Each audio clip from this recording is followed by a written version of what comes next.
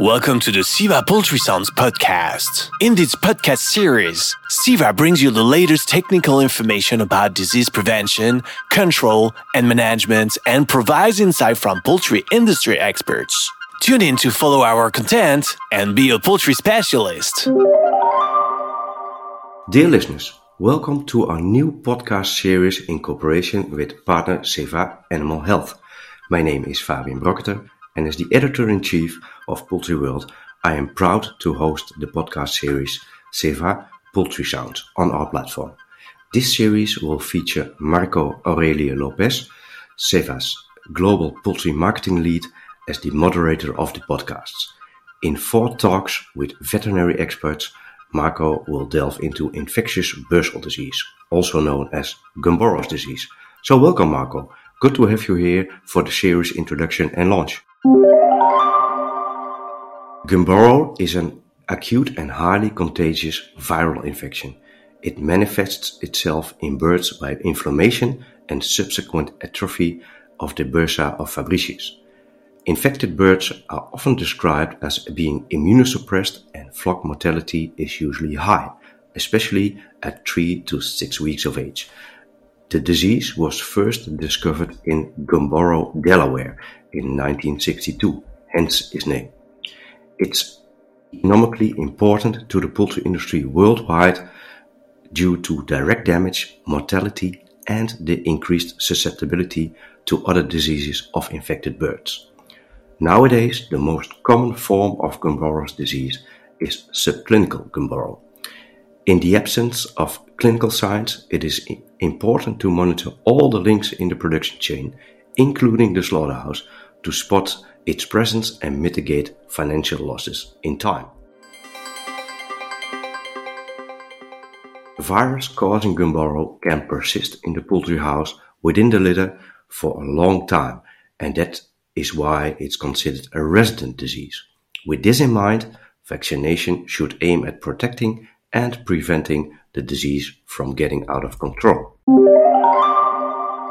Welcome to this podcast, Marco. Good to have you here for the series introduction and launch. Thank you, Fabian. I'm pleased to get the opportunity to be part of the Siva Poultry Sound and to have the opportunity to go through the Gumboro disease and the impact and the control strategy of it. Marco, it's quite clear that we cannot ignore Gumboro. What do you see as the main damaging factors of mainly its subclinical presence? Yeah, I believe the first main problem of the subclinical Gumboro is the fact that it's not easy to diagnose. So in majority of the case, it will be underestimated by the poultry producer. And in this case, the losses can persist for years. And talking about damage of the subclinical disease, it will impact the production of the broiler in all the steps of the production chain. And can you then explain the impact of Gumboro on farm? Sure. On the farms, we can see the impact on the performance parameters as the feed conversion, mortality, weight gain. So in summary, all the parameters that are connected to the poultry production on farms. The difference will be that the impact is not going to be 4 or 5% of mortality as you are used to see in the clinical outbreaks, but it's going to be something around 0.5-1% of mortality in this case. And in most of the case, the producer get used to that and do not identify the difference as a disease not controlled. So it became something that are always present. Mm-hmm.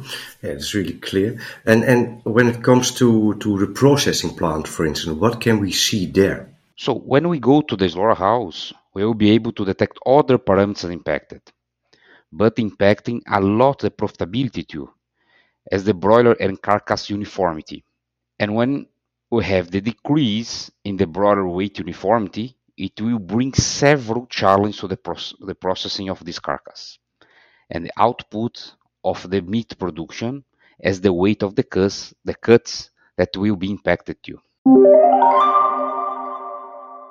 Well, certainly an important topic to address. Which experts are you going to interview, and what are the main talking points with the experts, Michael? We will start talking with Guilherme Gonzalez, that's the vet service manager in SIVA, that will disclose to us about the Gumboro disease worldwide epidemiology and the difference of the strains circulating around the world.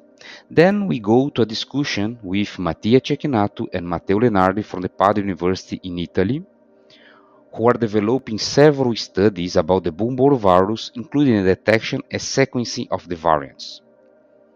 And to close, 2 episodes with Christophe Casaban, who is the SIVA Poultry Scientific Director, to discuss about the Gumboro disease control, including how the Gumboro vaccines work, in the first episode with him, and concluding with the effects of the Gumboro disease in the field. And summarizing your talks with the expert, how optimistic should we be that we can get Gumboro under control? Yes, the Gumboro disease control should be our target, do all the possible losses already discussed. And it's absolutely possible when we have the proper actions in place. The first one will be to have a good diagnosis, understanding what type of virus are circulating, and after that combination of vaccination plus biosecurity measures are going to be able to control. The important aspect on it is that the vaccine should be able to block the replication of the field strains in the bursa, in the broiler production, what we call in SIVA as stop the Gumboro cycle. And what does this last part mean, Michael? We know that once the bursa is occupied by the vaccine strain, the other virus, as the field virus, are not going to be able to replicate. And this way, step by step, or flock after flock, cycle after cycle, the disease pressure will decrease. And not just the protection will be achieved, but the prevention as well. And in this way, we are going to have the disease control. Well, thank you very much, Marco, for giving us the insights of what we can expect from the upcoming SIVA Poultry Sounds podcast series. I, for one, am looking forward to learn more about the impact and control of Gumboro. If you want to get to the bottom of Gumboro and get the latest insights in how to get on top of IBD, please tune in to our podcast series via our Poultry World channels.